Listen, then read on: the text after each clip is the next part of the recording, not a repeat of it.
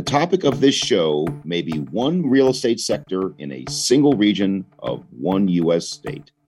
But at that, it's actually a conversation about one of the largest economies in the world. On this episode, we head to the West Coast to explore industrial real estate in Southern California, ways the sector is booming in this unique market, and where there might be potholes down the road. Pretty much every major corporation in the United States wants to have a presence in the Southern California market, mostly out in the Inland Empire, but it is the who's who of Fortune 500 list. That's CBRE Vice Chair Barbara Perrier, a 33-year veteran of the company and one of its top brokers. Barbara is based in Southern California, where she specializes in industrial and land sales and has spent the majority of her distinguished career. We understand what the market's missing, we understand what tenants are demanding, and we're able to deliver into that through our repositioning and redevelopment of existing buildings. And that's Laura Clark, the CFO of Rexford Industrial. Rexford is the second largest industrial REIT in the nation, with a focus on development in Southern California infill markets. Its portfolio is valued at over $12 billion, including acquisitions of over $2.1 billion this year to date.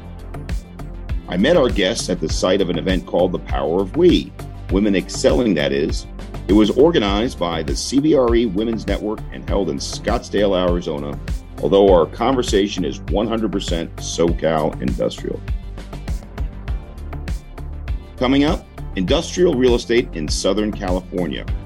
Opportunities in a vast and complex economic landscape. I'm Spencer Levy, and that's right now on The Weekly Take.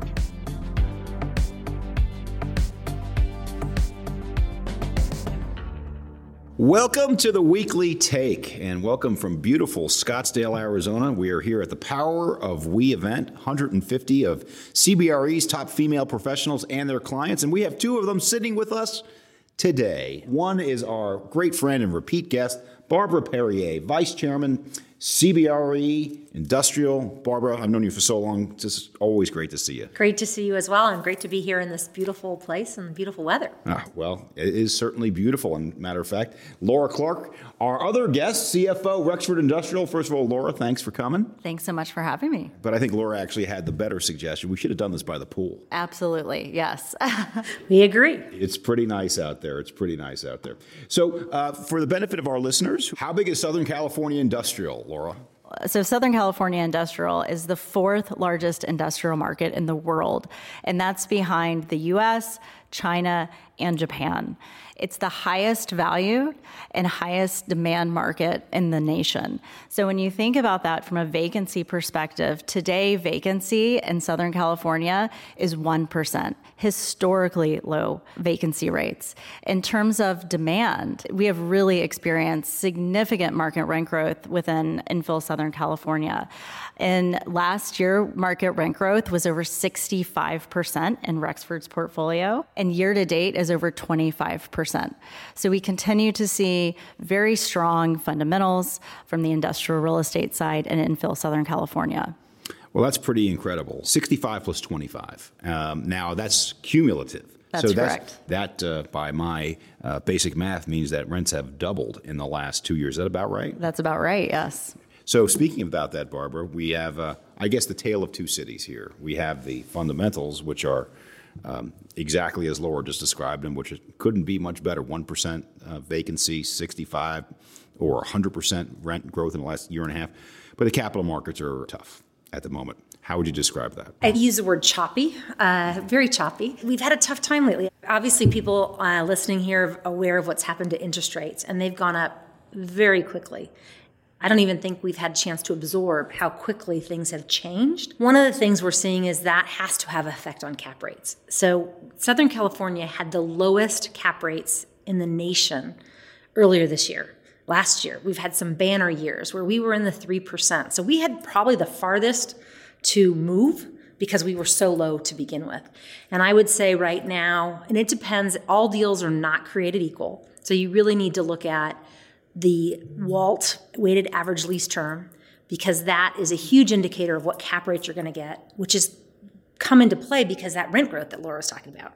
Because there's so much potential NOI growth that you can still get low cap rates for short-term leases, but it's counterintuitive. Long-term leases, higher cap rates. So if you have a credit tenant on a 15-year lease, you're going to be in the 5s. In January, you would have been in the 3s. That's 200 basis point spread. And California is pricing like the rest of the country, which does not make sense. They're pricing it to debt. And I think Southern California is on sale right now. I really feel like that because it is pricing the same as, Atlanta, Cincinnati, Columbus, all these others. And we're in infill Southern California. So it shouldn't be that way. But because of the interest rate movement, it is that way today. I think what Barbara said is really important to distinguish. It really depends on the lease term. And if you're able to get to that mark-to-market opportunity because that lease hasn't rolled and you're able to get to that opportunity in the next, call it 1 to 3 years, you're still seeing some pretty low cap rates. And we haven't seen cap rates move that materially on those assets. Correct. It's the tale of two cities in a lot of ways, right? Fundamentals and then looking at each deal. And also, it's becoming more and more like looking at what you can replace the asset, what the cost basis is. And so a lot of times it's significantly below replacement cost. And somebody who has a longer term hold will be happy to pay a low cap rate for that deal. But people will only accept negative leverage for so long. Since I use the analogy of the tale of two cities, I will quote the first line of the book. Okay, good. It was the best of times, it was the worst of times. But I think that's overstating it from a capital markets perspective because our house view is that the, quote, worst of times, the spike in interest rates is temporary, that it's going to last another year or so and then start to come down with cap rates. Do you take that into consideration? Let's start with you, Laura, when you're looking at the value of your own portfolio.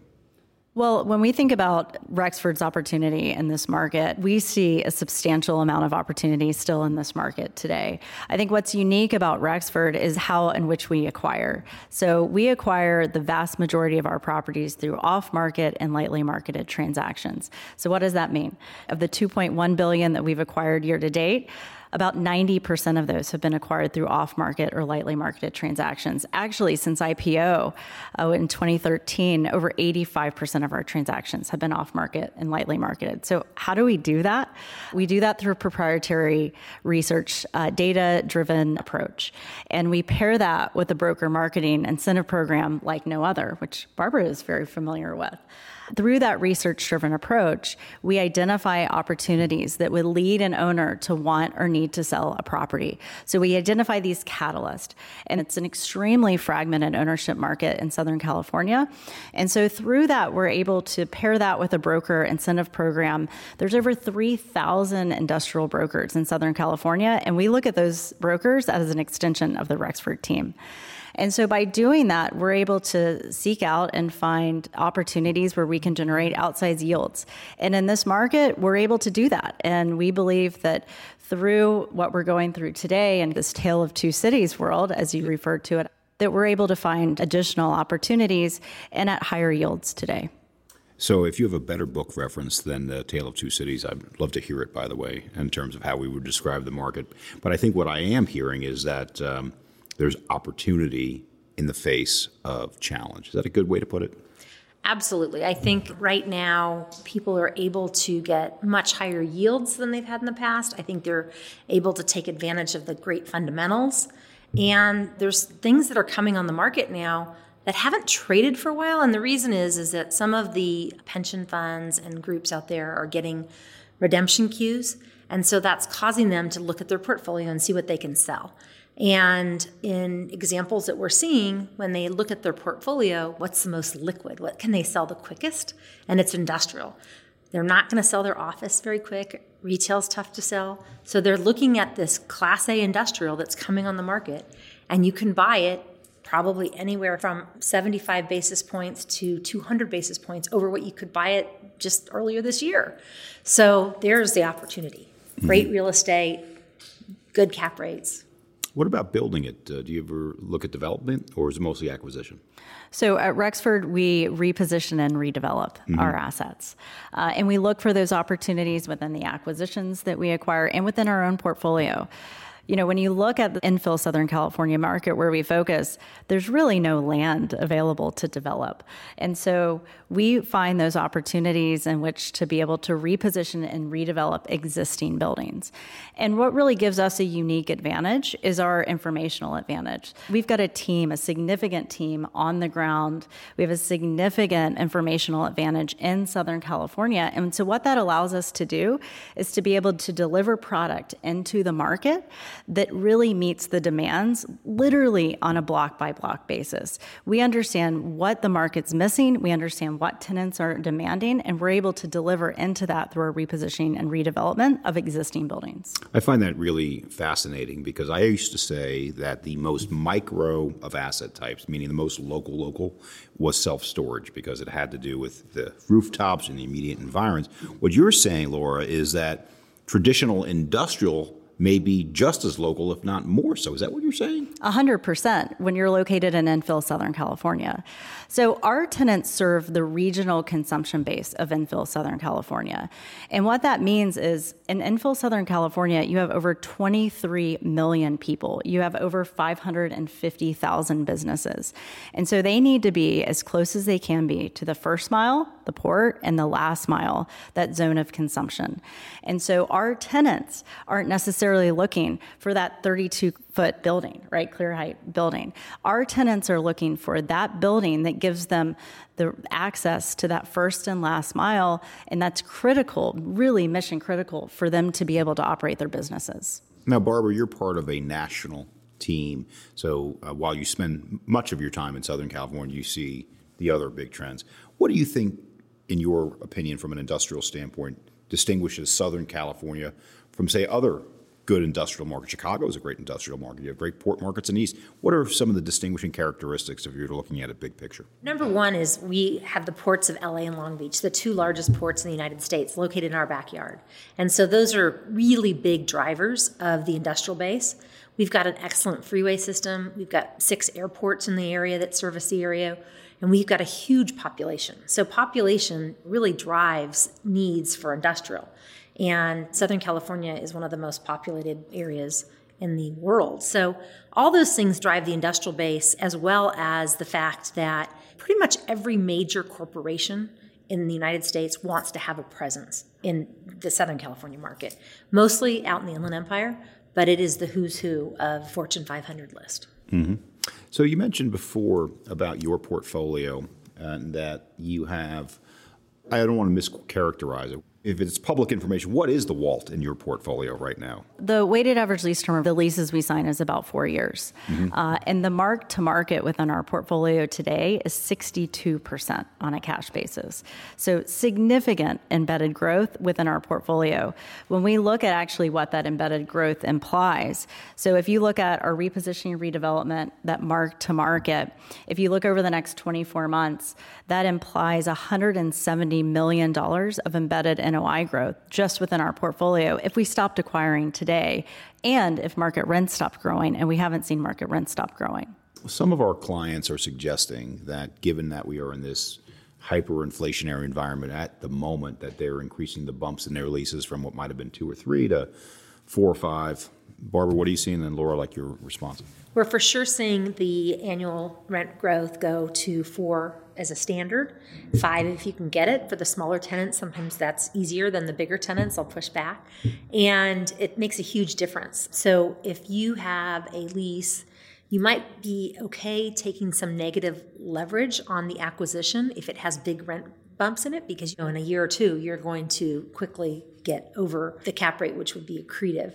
And I think that's here to stay. I don't think we're changing. I mean, CPI is certainly outpacing that. One of the questions we get asked is, are we going to go back to rent growth tied to CPI? And we got away from that because CPI was so low and people didn't want that. Whether we get back to that yet or not, I don't know, but I do feel like these higher rent growth annually is going to stay.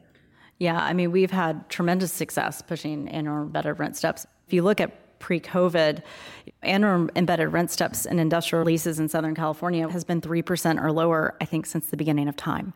But for the last 7 quarters consecutively, we've actually seen our annual embedded rent steps move higher. And this past quarter of the leases we signed, they had on average 4.4% annual embedded rent steps. And that number has grown every single quarter, the last 7 quarters. So we've continued to be able to push those. We're at this point pushing closer to 5% than 4%. So ultimately, what we're seeing here is a great market with capital markets distress that's impacting everyone. In terms of the thesis for Rexford, just sticking with SoCal, I'm sure you get asked all the time, like, why don't you go outside of SoCal? What do you say?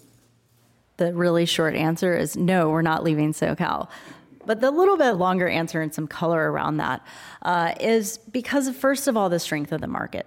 If you look at Southern California versus any other U.S. major market, it is the lowest vacancy rate historically. I can look back over 20 years. Lowest vacancy, lowest volatility, lowest risk market. So if we were to diversify outside of Southern California, we'd essentially be bringing in more risk into our portfolio. The second piece of that is, we see tremendous opportunity to continue to grow in Southern California. We only own 2% of the market, just 2%. And when you think about our proprietary acquisition approach that I mentioned, that really data-driven research approach, it's those relationships that we're building within the market. It's those relationships we're building with the brokers within the ownership model that really, the compounding effect of our model is why you're seeing our ability to continue to really excel and really push our acquisitions. And so the other piece of it, I think, is the dynamics of the market. And it's really important to talk about what's really dynamic in the demand and supply imbalance in the market today. I'm sure that Barbara can speak to it as well, but we are truly seeing an ongoing demand-supply imbalance in infill Southern California. And I can talk a little bit about both sides of that. But when it comes to the supply side, when you think about such a dense market, there's nowhere to develop, essentially no developable land. And then you've got geographical barriers. But I think what's truly unique about our market is the diminishing supply. We've actually seen supply of industrial go down in Southern California over the last 10 years. Are there any other markets in the country where you actually see supply going down? Yeah, I would say the interesting thing about that comment you made on supply is that with the period of time we're in right now, a lot of the projects are getting put on hold, or they're not trading, or it's not happening. And so it's going to put further constraints on supply, right? So now we're coming into like a compounding effect where we've got super strong fundamentals, and we're going to have a further compounding of lack of supply, especially in Class A, because these deals are not happening. And then on top of that, California has a lot of kind of anti-development. There's a lot of headwinds right now that is kind of forcing development to not happen. We have an example in the Inland Empire where a city just basically downzoned, took the industrial zoning away. And so that was going to be a big project, and now it's going to be a residential project. So I think you're right. We have a market that's very unusual because we have a diminishing base as well as some of these headwinds that we're in right now in the capital markets is going to compound it further. Yeah, and one more thing I'll add in terms of the diminishing supply is we believe it's going to persist. And what's really going to drive that is the housing mandates. So in California, we're woefully underhoused. And in Southern California alone, we need to add 20% to our housing stock. So just to put some numbers around that, that's 1.5 million homes that are mandated to be added to Southern California, and this is the urban areas, by the way, by 2029. 2029 is going to be here before we know it. And so what happens if those cities don't develop those housing units is they lose out on state funding, and they also could get penalties. So you've got funding and penalties at risk for these cities. So what's going to happen is you're going to have to convert industrial uses into multifamily and other housing type uses, right? And that's also going to drive demand from the construction and building trades for tenants within our warehouses. And then lastly, it brings in consumption, which is great at the end of the day when you bring in the houses. So I think that dynamic is just going to make this supply picture just continue to get much more challenging, as Barbara mentioned. One of the areas of supply that I think is fair to say is perhaps most challenging at the moment is in the office sector. And I've seen in markets like Brooklyn, Seattle, even Wilmington, Delaware, where people have taken old office locations and converted them into multi-story industrial as a means of creating that new supply. And by the way, they're getting rents there that are approaching office rents. Are we going to see that in Southern California, some of these office projects converted? So I don't see the office projects being converted. We're at the point now where multi-story industrial does make sense because we have rents that finally make that pencil. But I think more likely as we see the office market struggling, that's going to be the answer to some of the housing situation that you've talked about, Laura, because my sense is that there's architects out there right now studying floor plates. How can you become more efficient? And if the price is right for those office buildings, then you can afford to change it into multi. I don't see it going industrial. Yeah, I would agree. And I also think the moratoriums around development and industrial that many of the cities are facing today will make it more challenging to convert those buildings from office to industrial. We are seeing a big trend right now in the industrial world in Southern California, which is covered land plays. And there's office buildings that are maybe more suburban office buildings, maybe 1-story, 2-story, that have some in-place rents, but their underlying zoning's industrial. And so those are opportunities where we see a lot of interest right now because you can get a pretty high yield to carry till you get your entitlements. You have time to get your entitlements, and then you scrape the office building. And that's going to have a good effect to the office market too, because what's going to happen is those office tenants will be coming into maybe the cities and taking more traditional office space, and then the industrial new development, because of the demand, will lease up at pretty high rates. In terms of the price being right, what is the right price to redevelop? The real question I'm getting at, have land prices dropped? Yes, so we have definitely seen land prices drop, and I think it's a great buying opportunity. I think everybody's a little frozen right now, and they're not, sometimes when you're in the midst of something that's changed so quickly, it's easier to not make a decision than to make a decision. And there's some really good values that are coming because land has come down.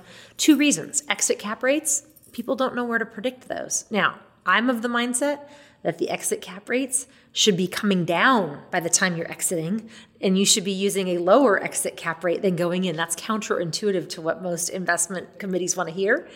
But that's affecting it. Construction costs obviously are still high. And even though you can really predict your rental stream, the cost of debt, everything is factoring in. So land is probably down anywhere between 10 to 30%, depending on which submarket the property's in. Mm-hmm. And it's more important to get entitlements. So if you have unentitled land, it's just tougher and tougher. Now, these entitlements are not just for how much you can build, but it's also access to water, electric, other things like that as well. And I think that brings up the stress question. And so, look, I want to build more multifamily. I want to build more industrial. But we are now looking at markets that have water challenges. We happen to be here in Phoenix. I love Phoenix. But based upon a study I saw, Phoenix came out as one of the most water-stressed markets in the U.S. And so how do you handle that from an underwriting perspective? Are you now underwriting that in California, Laura? In terms of our underwriting, I think because we reposition and redevelop, essentially we recycle buildings. Mm-hmm. And so really, and it goes back to our underlying strategy around ESG, right? We want to be able to make the least amount of impact from an environmental perspective, and our strategy allows us to do just that. And so when you think about not building ground up versus a model where you actually reuse what's existing and what's there, it has a dramatic positive impact to the environment overall, right? We're reducing emissions. We're reducing what goes into the landfill. We reduce what has to be manufactured, and we reduce those embodied carbon. So we are very focused on how we're reducing our environmental impact and making a difference. In terms of thinking about climate change risk, last year we did a very robust climate change risk analysis and published our TCFD report, our Task Force for Climate-Related Disclosure report. And within that, we identified our key climate change risk, and then what we need to do in which to mitigate those risks or take advantage of opportunities. And so that's an area of focus for Rexford, not just for how we invest, but also for our existing portfolio. And for your existing portfolio, I agree with you, by the way, that there's nothing greener than reusing the existing project that's sitting there. But there are other things you can do. There are solar panels, there's EV charging stations, there's other ways to mitigate water and electrical use. Tell us about some of those things. We're doing all of those things. We've got an incredible amount of initiatives from an ESG perspective, not just on the environmental, but on the community side, which I can talk about. But on the environmental side, I mean, we're looking to set science-based targets within the next 12 months. We have a solar program that we are expanding significantly. We just have a significant solar opportunity. We have over 500 buildings and sunny in Southern California. And so we've actually made a commitment to reposition and redevelop all of our buildings to LEED Silver or better. Our prototype has actually just been approved for the LEED volume program, and we'll be building to LEED Gold and even LEED Platinum within industrial, and that's actually very few LEED Platinum properties. So yes, we're spending a lot of time thinking about how we're going to build most efficiently. So Laura, we went into great detail about supply, but we really didn't touch on the demand side of the equation and how that's been shifting within Southern California. Why don't you tell us more about that? We're seeing a diversity in demand in infill Southern California like we've never experienced. And it's truly dynamic from a demand perspective. And so what we're seeing is we're seeing demand from industries that literally didn't exist 5 and 10 years ago. So think about e-commerce. We all know e-commerce has been a significant driver of demand. But when you look at e-commerce, these aren't just warehousers. These e-commerce providers are literally changing the game from a supply chain perspective. They're bringing in innovative technology that's literally changing what the supply chain picture is going to look like going forward. And then you pair that with industries that weren't here 5 years ago: electric vehicles, satellites, space exploration. You look at the construction trades. We talked about what's diminishing supply in terms of the housing mandates. So we're seeing significant amount of demand that we expect to continue from housing trades, the building trades.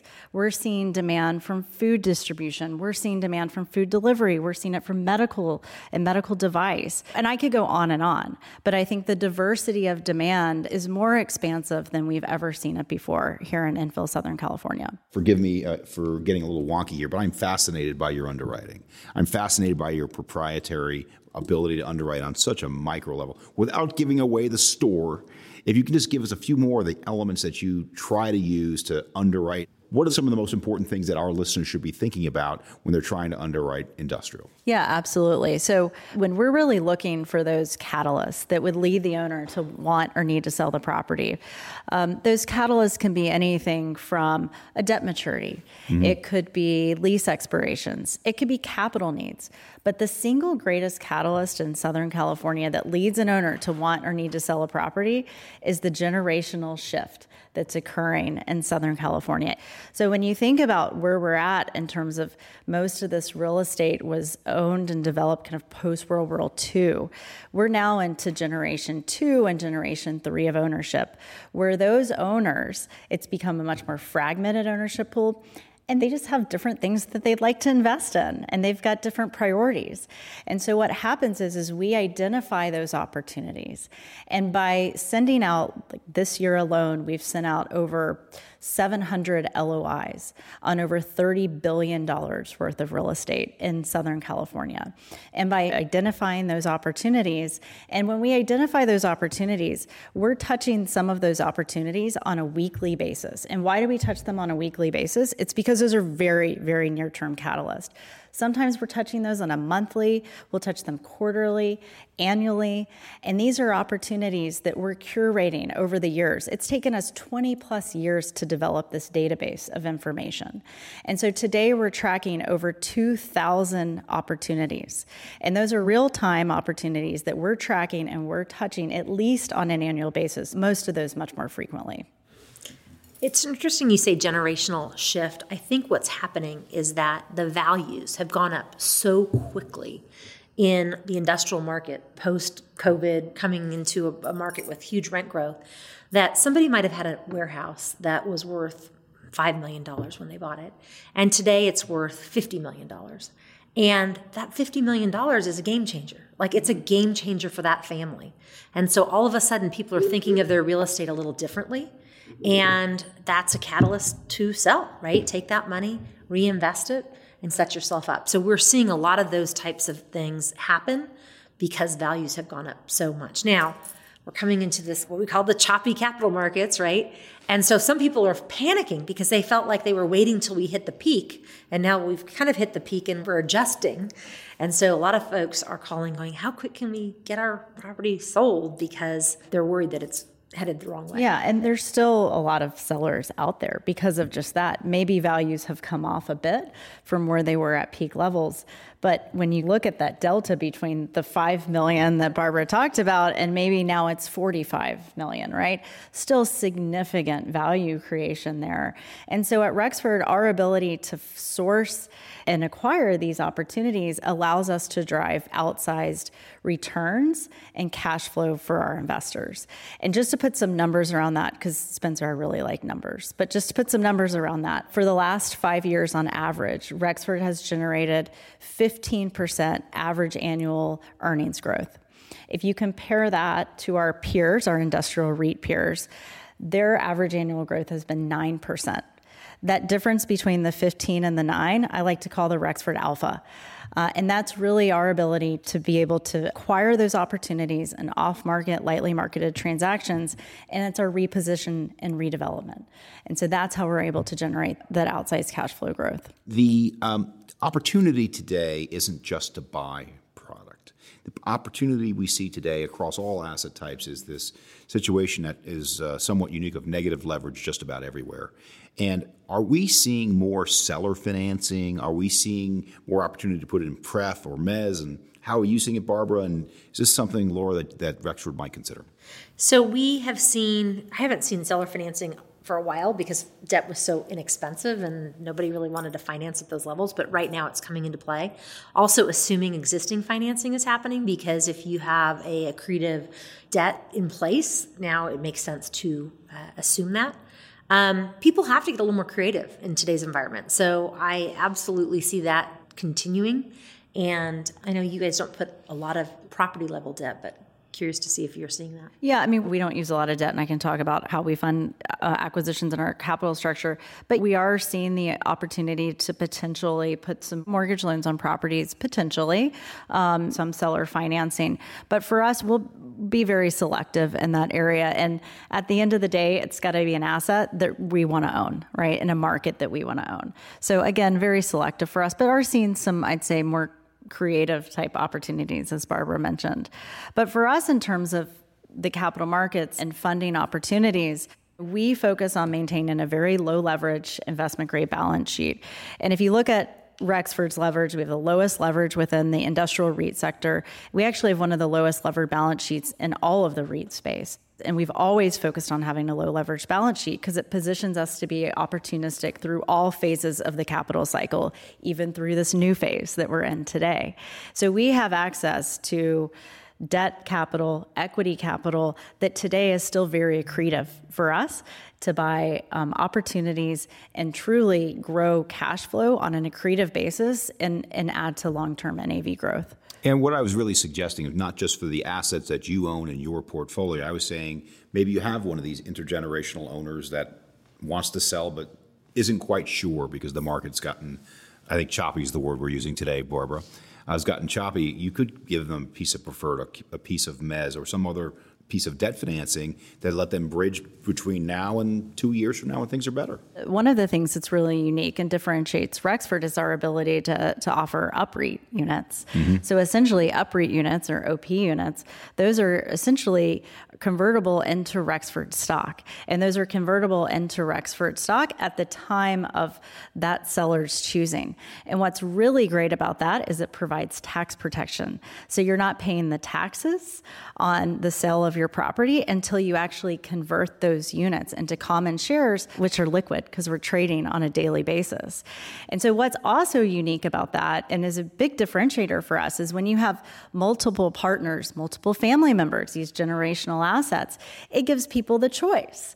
So someone can say, I still want to be an investor in Southern California industrial real estate. You're an investor in Rexford, right? And somebody else may want to cash out half of their investment and buy a new house. house and keep half of their investment in Southern California industrial real estate. So that ability for us to execute on UPREITs is a significant differentiator for Rexford in the market. But I do want to just mention again the event that we're at here today and how important it is. We're at the event called The Power of We, which has We for Women Excelling. And we have many of our top women professionals here from CBRE and many of our top women clients here from great companies like Rexford. The business has changed. But let's face it, industrial has not always had a lot of women in the industry. How would you say where we are today and where we're going, Barbara? We have come a long way. Like I mentioned, I had been with CB for 33 years, and when I started, I could name on one hand the women in industrial, right? It was very, very light. And now there's a substantial amount of women that have focuses around industrial, which is great. And I think that the shift is changing. A good example was last night I was at a dinner with a group from our sister company, CBRE Investment Management, and 90% of the portfolio managers for CBRE are women. So the world is changing, and I'm really pleased about it. How would you look at the same issue, Laura? I've been in commercial real estate, actually the REIT world, for nearly my entire career. And I think it's changed dramatically. And I couldn't be more proud at Rexford that 55% of our team members at Rexford are women. But that doesn't mean that we're done. We still have a long ways to go in terms of getting women into more senior level positions. I think that this is such a great opportunity and conference that CBRE is putting on is really focusing on how do we do that, right? How do we continue to empower women? How do we continue to help them grow and develop? And I'm so proud to be at Rexford and our focus in terms of diversity. For me, it's quite a passion, not just at Rexford, just across the industry to be able to continue to push women forward. Well, that's great. And everything helps, and we still have a long way to go, but we're moving in the right direction. And events like WE, which stands for Women Excelling, is a terrific step in the right direction. So on behalf of the Weekly Take, I want to thank both of our guests here today, starting with Laura Clark, CFO, Rexford Industrial. Laura, terrific job. Thank you for coming. Thank you so much for having me. And my old friend, Barbara Perrier, second time on the show, certainly not your last. Great job. Thank you for coming today, Barbara. It's been a pleasure. Always great to see you. Thanks again to our guests and to our hosts from the CBRE Women's Network at the Power of We event. You could learn more on our website at cbre.com/theweeklytake. Of course, thanks to you for joining us as well. We'll be back next week in the home stretch for our 2022 programming season. We'll bring you more stories and more insights. We'll take a look back on an eventful year and also start to look ahead at what's to come in 2023. In short, stay tuned. Meanwhile, don't forget to share the show and also subscribe, rate, and review us wherever you listen.